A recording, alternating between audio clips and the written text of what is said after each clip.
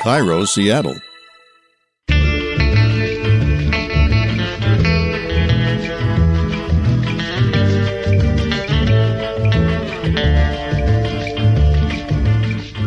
Bell, and this is Your Last Meal, a show about famous people and the stories behind the foods they love most. Today on the program, actor and comedian Julia Sweeney. Julia was a Saturday Night Live cast member for 4 seasons in the early 90s. She's written 3 books, performed several one-woman shows, and done everything from consulting and playing a role on Sex and the City to producing Desperate Housewives. And most recently, she played Aidy Bryant's mom on the Hulu show Shrill, based on the life of past Your Last Meal guest, Lindy West. And this month, Julia is performing her comedy show Older and Wider in Seattle and Spokane, Washington. Now prepare yourself. You're about to fall in love with Julia Sweeney. I fell in love with Julia Sweeney, and we talk about everything from how her husband feels about how much she loves eating alone. When I told him that, he was like upset. It was almost like saying, I want to have sex alone from now on.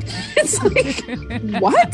To the gift she gave herself for a recent birthday. On my 60th birthday, so now I'm 62, almost in a half, I decided I was never going to diet again. We'll also learn the origin story of one of Canada's favorite desserts, the Nanaimo bar. Julie and I talked about all sorts of things that I couldn't quite find a place for in the episode. So stick around after the end credits for a particularly robust blooper segment where we talk about everything from Quentin Tarantino to hot dog buns.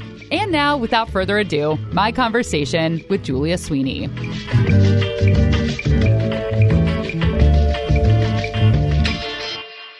You were in my generation of Saturday Night Live when I was a young teen who desperately wanted to be on the show, and my friend and I would make our sketches. So when I read on Wikipedia, America's #1 news source, that you weren't doing improv for very long when you got on the show. Can you tell your story of what you went to school for, what kind of work you were doing after, and this rapid ride to stardom? Yeah. Why did I even get on that show? I asked myself that question. I loved movies so much in college, even though I got a degree in economics, but I loved movies most of all. And I came to LA to be in show business somehow, not as an actor. And I came and I got a job as an accountant at Columbia Pictures, and I really loved it. And I thought everyone in town would talk about movies day and night. And it turns out, no, it's a company town. Like, it may as well have been Kaiser Aluminum in Spokane. Like, it's just the local people. And that was upsetting. And then I realized that to get ahead in accounting, I had to learn more about a field I cared nothing about. And I read a review of the Groundlings in the paper and decided to sign up for classes because they said they taught classes to non-professionals. Like, you didn't have to be an actor. Otherwise, I would never have signed up. Yeah. And within a few classes, I knew I wanted to change my life and be in comedy because I had always been funny, but I didn't have any understanding of how to organize my funniness into something that was useful or saleable to others. And the Groundlings kind of showed me how to do it. It didn't happen right away, but a few years later, I got on Saturday Night Live, so it worked out. Wikipedia said it was 1 year after you started with the Groundlings just taking classes. Is that true? No, it wasn't really. It was more like 2 years. And also, there was journey. 2 years before that where I took classes. Okay. So you get into the Sunday company, that's like their farm team, and then you get asked to be in the main company. So I did the Sunday company for a year, but that was after 2 years of taking classes. But still, people wait their whole lives for this, and you just took classes. I know. It was really, well, of course, I was a comic genius. That helped.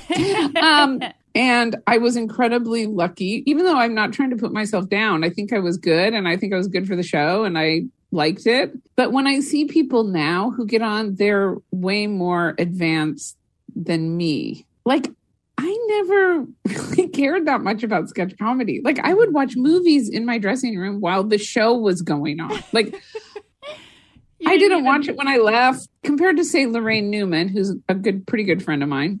She is such a hardcore comedy person. She knows everybody's coming up. She goes to every theater. Like, she watches it all. She goes to sketch comedy festivals in San Francisco. Like, I would never do that. I just don't care about it that much.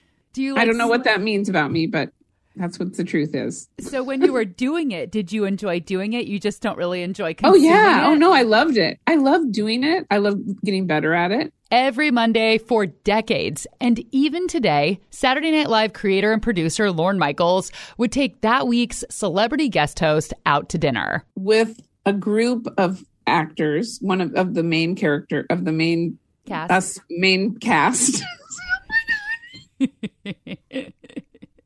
You're like, this is going to be a long interview. Oh, I'm into it. And there were a few people he always asked to go. You know, comedians are mostly crazy people and they're very unpredictable. And you can't invite everyone even to a dinner. Okay. Yeah.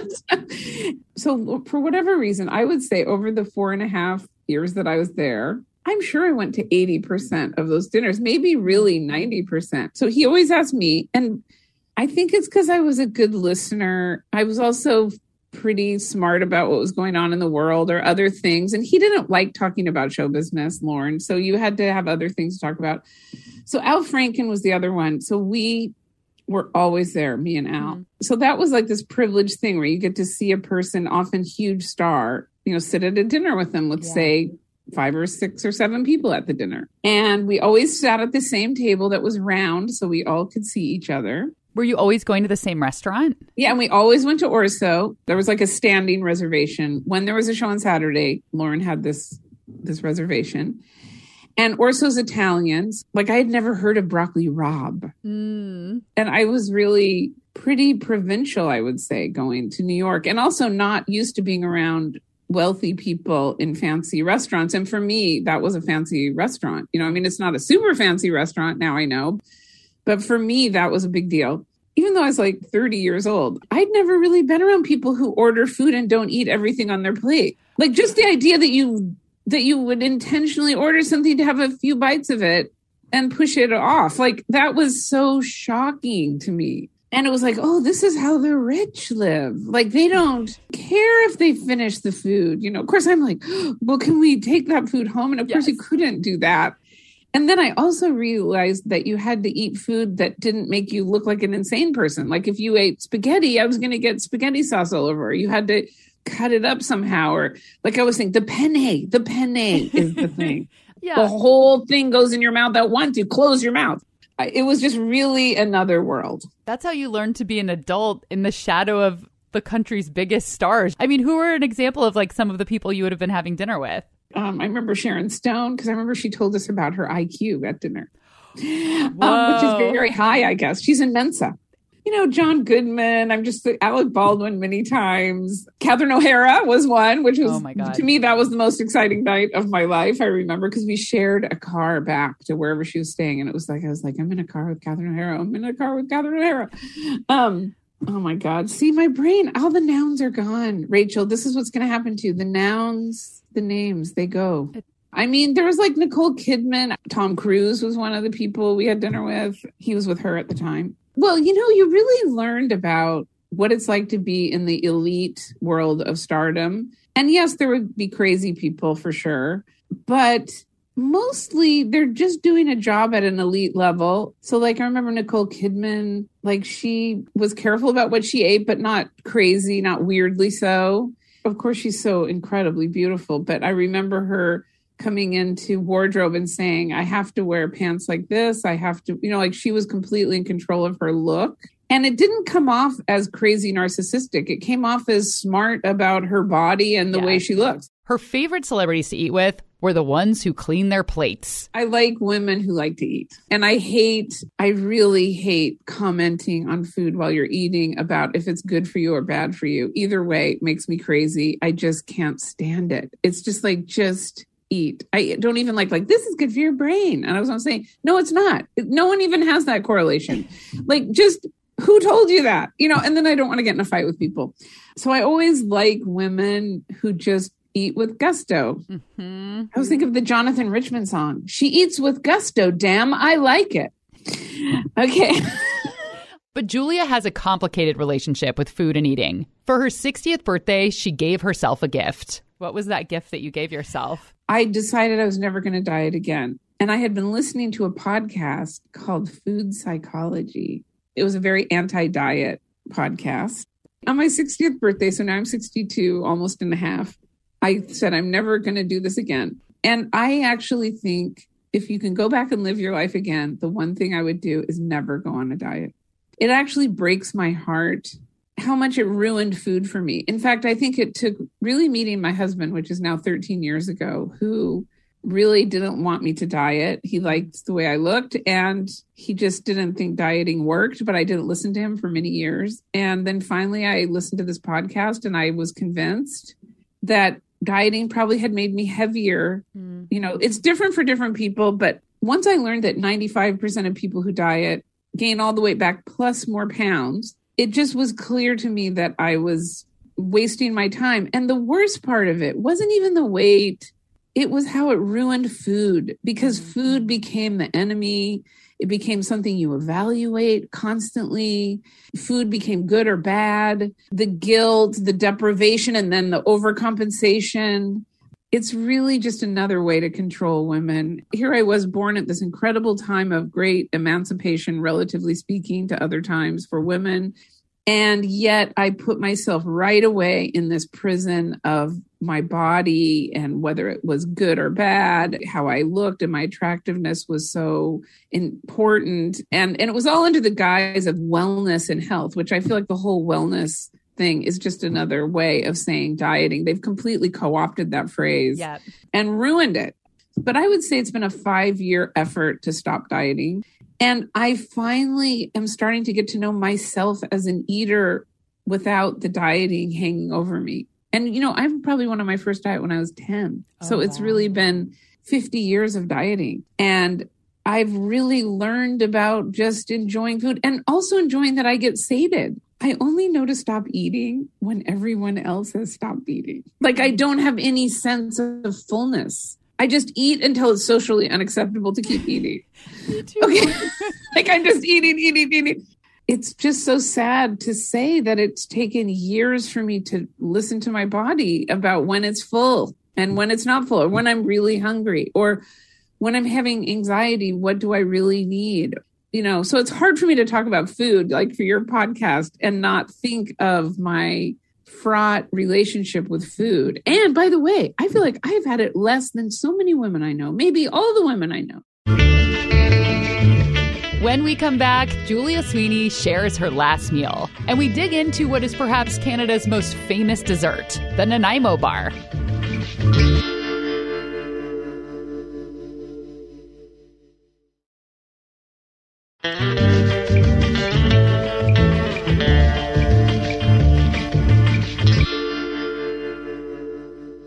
Okay, we're going to get to the big question of the show. What would your last meal be? Ooh. Okay, this is what I decided. It depends on if my husband can make the last meal. It's whatever you want. It is your fantasy meal. And the dessert is something I make. Okay, there's so many things my husband makes that is so good. But I think if I had to choose a last meal, and I've been thinking about this a lot and discussing it with him. So now he knows what to do if for some reason I have a last meal. He has to be ready to go. It really would be grilled steak, but really nice prime steak. We get our steak from Costco. The nicest butcher in town. Exclusive. It would be a good steak, rare. I like it rare. So does he. It would be grilled eggplant with olive oil and herb de Provence on it. It would be grilled corn on the cob and then grilled whatever. Like it could be asparagus, peppers, because we're in California. We do it all year. Probably once a week we have this. We just had it the other night when I was thinking about my last meal. So it would be really grilled steak and veg. I know it's not very exciting, but my husband does it so perfectly. He makes it so perfectly. And when he does the grilled corn on the grill and he puts like some cheese on it, and it's so good. And then I have a favorite wine. It's called Educated Guess. And they have a Cabernet from 2018 that I bought like a case of because I love it so much. And that Cabernet is so perfect with the steak. So I could never not have Cabernet with steak. They go together. Like they are the same. You can't have one without the other. And then for dessert, I would have a Nanaimo bar. Oh, I live up in Seattle, and so yes, Nanaimo's it's a Canadian thing, yeah, and near Nanaimo Island. I've taken the Nanaimo ferry before. It's hard to say that. So yeah, what is in the Nanaimo bar? What are all the layers? Okay, it's a bar. It's an uncooked bar cookie. Well, it's a bar. I guess you just call it a bar. And I make it, and I have my way of making it. Okay. The bottom layer is graham cracker crumbs, butter, cocoa powder, and toasted dried coconut, and a couple of eggs. Did I say butter and butter? Butter's in every layer. I forgot about in the bottom layer, you put in either walnuts or pecans, chopped fine, very fine. So you make that first thing, and it's almost like the texture of sand. Put that in the bottom, then you put that in the refrigerator for an hour. Then you're making the middle part. The middle part is butter, of course, powdered sugar, and this custard called Bird's custard that you can only get from England. That's the thing that weirdly makes it the Nanaimo bar, even though my husband said this is just cornstarch with vanilla. But I order my custard powder from England, Bird's. And then that becomes this kind of light yellow layer on top of it. So you spread that all out, put it back in the refrigerator for another hour. And then the top is just chocolate, semi-sweet chocolate and butter. You melt those together. You put it all over the top. So now it just has a chocolate layer. And then the most important part, the flaky salt. Ooh, and then you put flaky salt all over that. And then you put it in the refrigerator for another hour. So you can just do it all over a whole day. And then I cut it into little bars. And then I freeze the bars so they last, because I can make a huge pan of these. Yeah.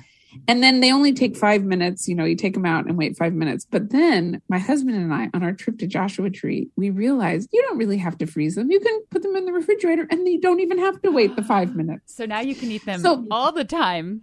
Yes. So if I'm about to be executed, I have no reason to wait for the execution. If this is my last meal, I can just have the Nanaimo bar and go in and be executed. Oh my God. I love that. So where did the Nanaimo bar come from for you? Where did you have one for the first time? How did this enter your life? I learned Nanaimo bars in Spokane, Washington, where I didn't know the word Nanaimo. I didn't know that was an island. I didn't know it was a Canadian thing. I thought it was probably somebody named Nanaimo made a bar. And you could get it all over Spokane. Yeah, so it was like if you went to a bakery, you still can go to any bakery in Spokane, at like Rosar's or anywhere. In the bakery, they have Nanaimo bars. I just thought it was something everyone had. Then I moved to LA and I noticed there was no Nanaimo bars anywhere. So then it became a treat when I went to Spokane. Then I finally decided to do some research and found out that somebody on Nanaimo Island came up with this bar. That's why it's called that. It has nothing to do with Canada, except it happens to be in Canada. Okay. And it became a huge thing in Canada. And now it's a big Canadian thing.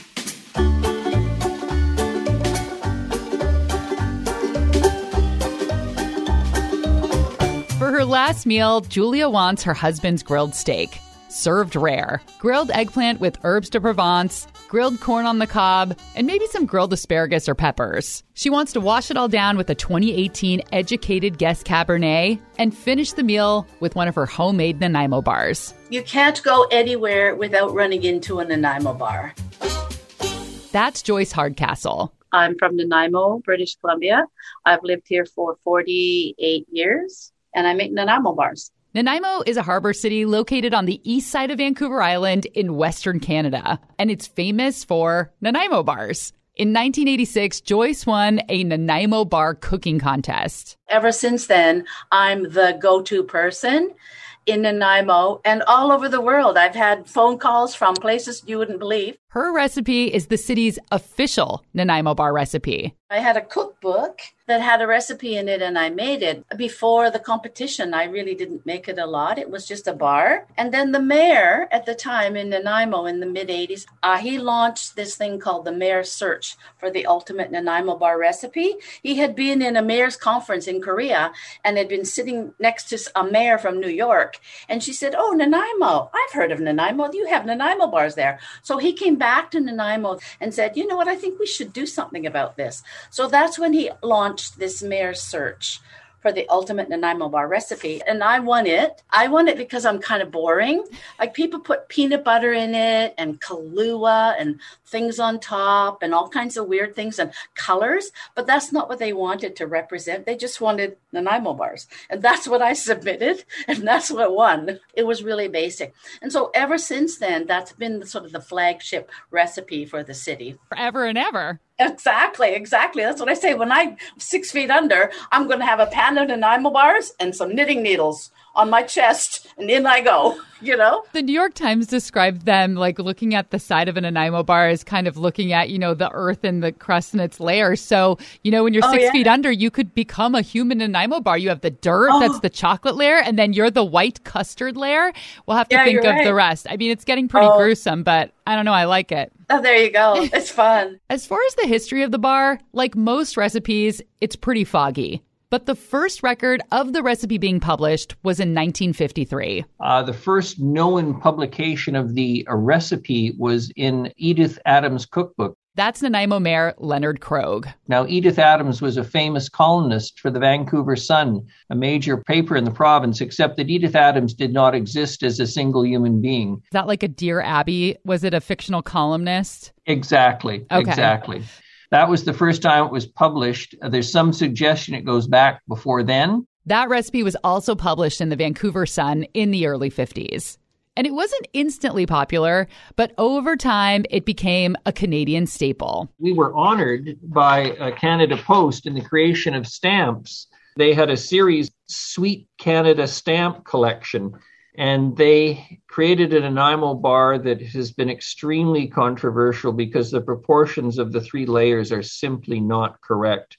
Very slight graham cracker wafer bottom with a very thick middle and a very thin top. And it created a certain amount of embarrassment for Canada Post. Indeed, I received an apology, and which I accepted gracefully. Mayor Krogh said the Obamas served Nanaimo bars at the White House during a dinner honoring Prime Minister Justin Trudeau. And if you're in the city, you can pick up a Nanaimo bar trail brochure and do a self-guided eating tour and visit more than 40 places serving versions of the Nanaimo bar. There's a restaurant called The Modern. They do a Nanaimo bar martini. There's another little place that does deep fried Nanaimo bars, vegan Nanaimo bars. Almost every bakery in the city sells Nanaimo bars. It's a huge, big thing. Even the major chain grocery stores in town that have in-store bakeries, etc., you will find Nanaimo bar in every one of them. Nanaimo bar is sold every bakery without question. It's just part of the city's culture. A spa called House of Kio, or maybe House of Kyo, does Nanaimo bar pedicures. I'm going to read you a little description from the website. This heavenly service begins with a milk bath, followed by an almost good enough to eat chocolate sugar scrub, leaving you silky smooth and your daily calorie intake unaffected. The scrub is followed by a rich chocolate mask and a mouth-watering vanilla custard massage.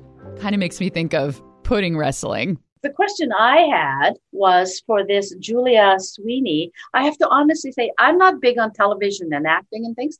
Both of my kids have heard of her. Mm-hmm. And so I looked her up and I did quite a bit of research. So I know who she is now. And so my question is, I wonder how her Nanaimo bars are different or the same from mine. You haven't seen her recipe or anything like that, have you? She described her recipe to me, and it sounds very traditional. She orders the Bird's vanilla custard by mail from England. No way. Yeah. That's interesting but even now she still can't get Bird's custard. Well, you could pass on to her my little secret that if she's stuck, she could easily use Jell-O instant vanilla pudding. If she's ever in an emergency and she runs out, she can fall back on Jell-O instant pudding. So Joyce says Bird's instant custard is available at all grocery stores in Nanaimo. It was invented in the UK in 1837 by Alfred Bird, who wanted a custard that could be made without eggs for his wife, who was allergic. I looked up Joyce's official recipe, and it looks identical to what Julia described. Julia might even be using Joyce's recipe and not even know it. Since you're the queen of the Nanaimo bar, how often is it requested that you bring them? Do you have to make them all of the time? Yes, I always have them in my freezer. I've made them for weddings. You have silent auctions at places, and I do up a little basket with get a pan of Nanaimo bars, a tea towel, and an apron, and people bid on it everywhere I go. Even now, I mean, we're talking 1986. all this time later, I was just young. I was young like you. I had black hair. I was cute. I didn't have any wrinkles.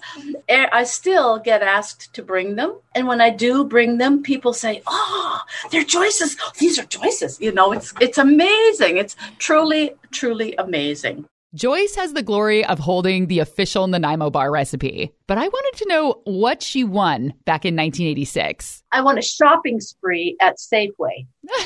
And so That's fun. I managed to get about $260 worth of groceries. That was back in the jogging suit, headband day and running shoes. So I put those on and I ran up and down the store. And the fellow from the radio station ran along behind me saying, golly, she's running fast. Oh, she's getting meat. Oh, she's putting in some sugar. So this thing was aired on the radio.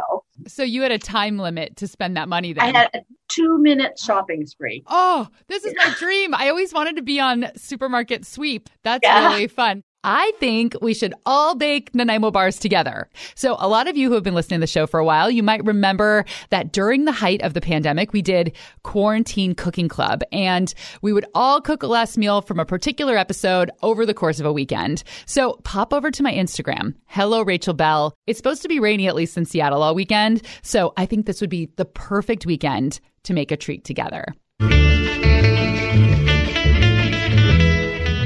We're going to take a quick break, but when we come back, Julia's take on eating alone.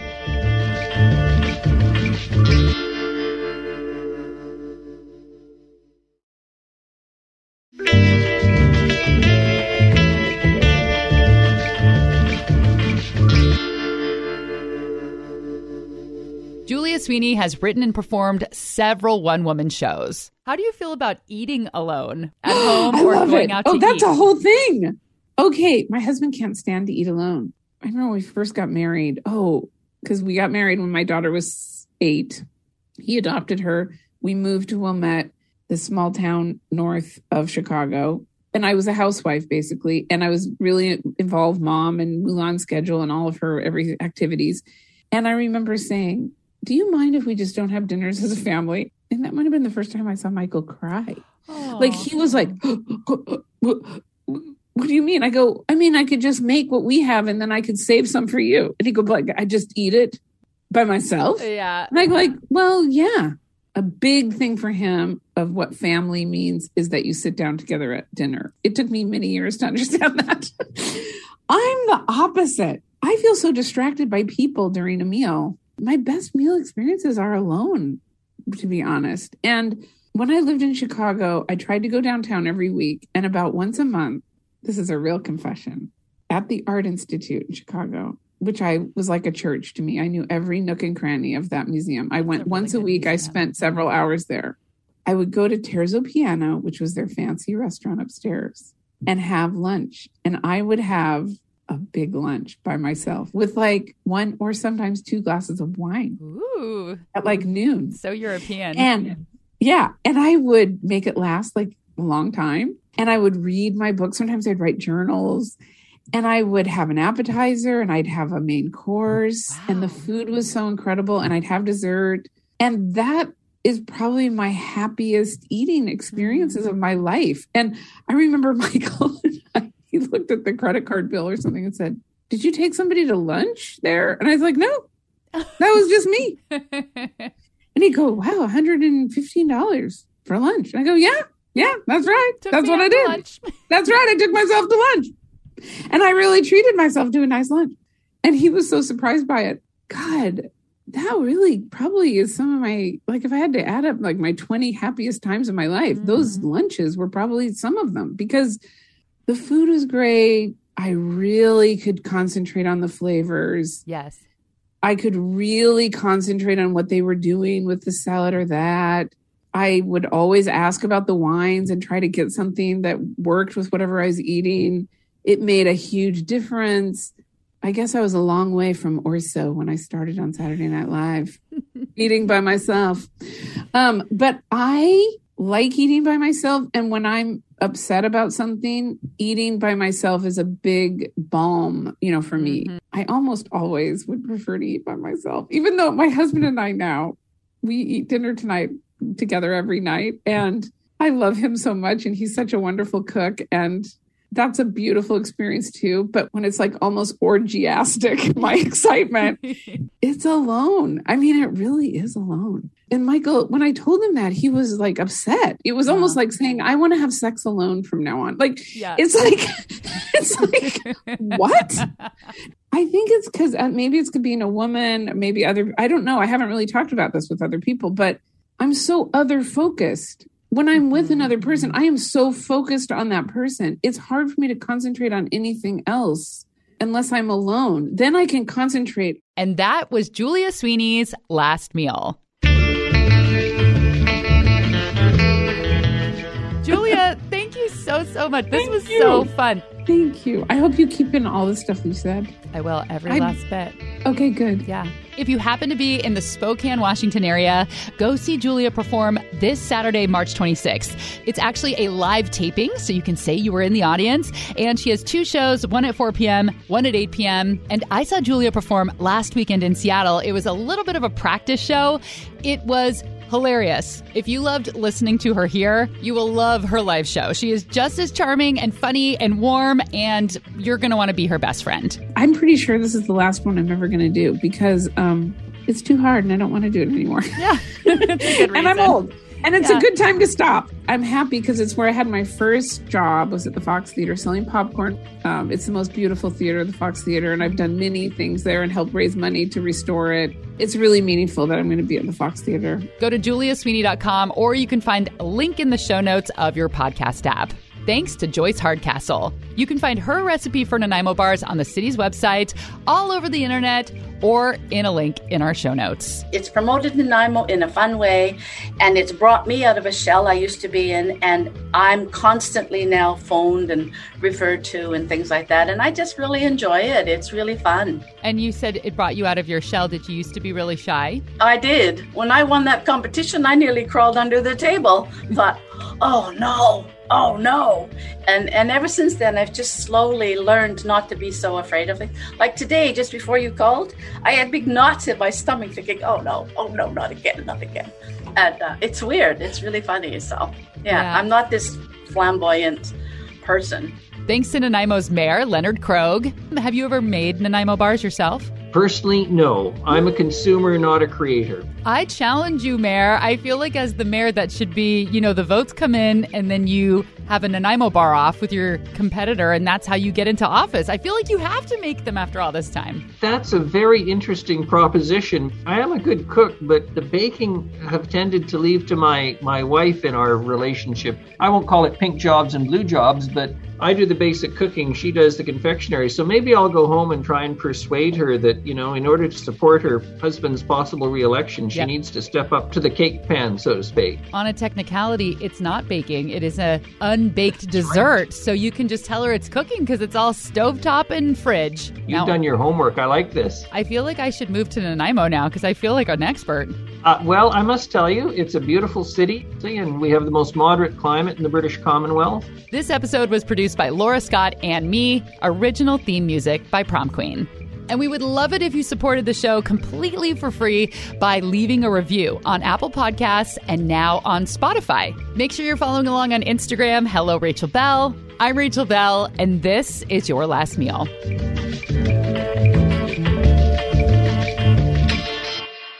Anyway, yeah. Anyway. Nice. Guess what? I'm recording. It's working. So I saved that. You're awesome. I did it. Okay. You're a technological genius. Thank you very much. Okay. Have you ever just had a big glass of half and half? I used to drink the little things at the restaurant. You did? No, because can I just say it's good. You get sated from it. The fat in it really. I bet. And you feel taken care of. I brought the hot dog buns to the couch and I did this thing that I liked to do when I was a kid. I would tear off pieces and squeeze them to make the bread real dense. And then I smear a little butter and ate it. And I ate 2 hot dog buns that way on the couch last night. No, I totally get it. I totally get that. We used to get Wonder Bread. There was a Wonder Bread factory in Spokane. My best friend's mother worked at the Wonder Bread factory. But we would get the white Wonder Bread and I would take off the crust and smash the middle and do little hosts. I would make hosts. What's for hosts? Hosts like a priest would have, like the body of Christ. Oh, I'm a Jew. I don't know about this. Okay. It's like, what's hosts? And then I would be the priest. Yes. And I would serve, and I would say body of Christ. And then sometimes I'd eat the body of Christ. Oh, Christ, very nice body today. Oh, Christ is quite delicious sister today. And I would play that too because we would see it on movies and we thought it was fun, and we would do it with crackers, just any kind, and we'd put it on. Yeah, put it on the tongue. When computers were becoming big, that's how old I am. And Quentin Tarantino and I were hanging out a lot. He was like, I will never have a computer. And he didn't even want a cell phone. He did get a cell phone. This is kind of before he became famous. Then he got famous. His strategy with his cell phone was to just dump his phone number and get a new cell phone every year, and then only tell a few people what that number was. So for many years, I was one of those few people. And then there was one time where I wasn't. And you called and it just went like, do. And then it was like, oh, it happened. You're gone. But I often wonder, oh, you know what? He sent me an email in the last year. So he must have a computer. But I never even, because I was like, Quentin, you've got to go on the computer and see all the stuff about you. And he's like, I don't want to know that. It just clutters up my head. I think of that all the time. But anyway, he does email. I guess I never put that together, but anyway. Well, maybe in that email he gave you his new number. Go back and check. Maybe you didn't read that. No, I wouldn't call. We have gone to different categories of person and social life, he and I. Yes. But I'm Rachel Bell. I am Rachel Bell. I'm Rachel. So if you had to name a number 2 thing that Nanaimo is known for, what would you say? Probably the historic bathtub race. Historically, up until COVID, of course, had folks coming all the way from Australia to compete in the famous bathtub race. What is a bathtub race? Basically, it's a souped-up bathtub with an outboard motor, and in the early days, the bathtub race was from downtown Nanaimo to downtown Vancouver, across the Strait of George, as it was then known, now known as the Salish Sea.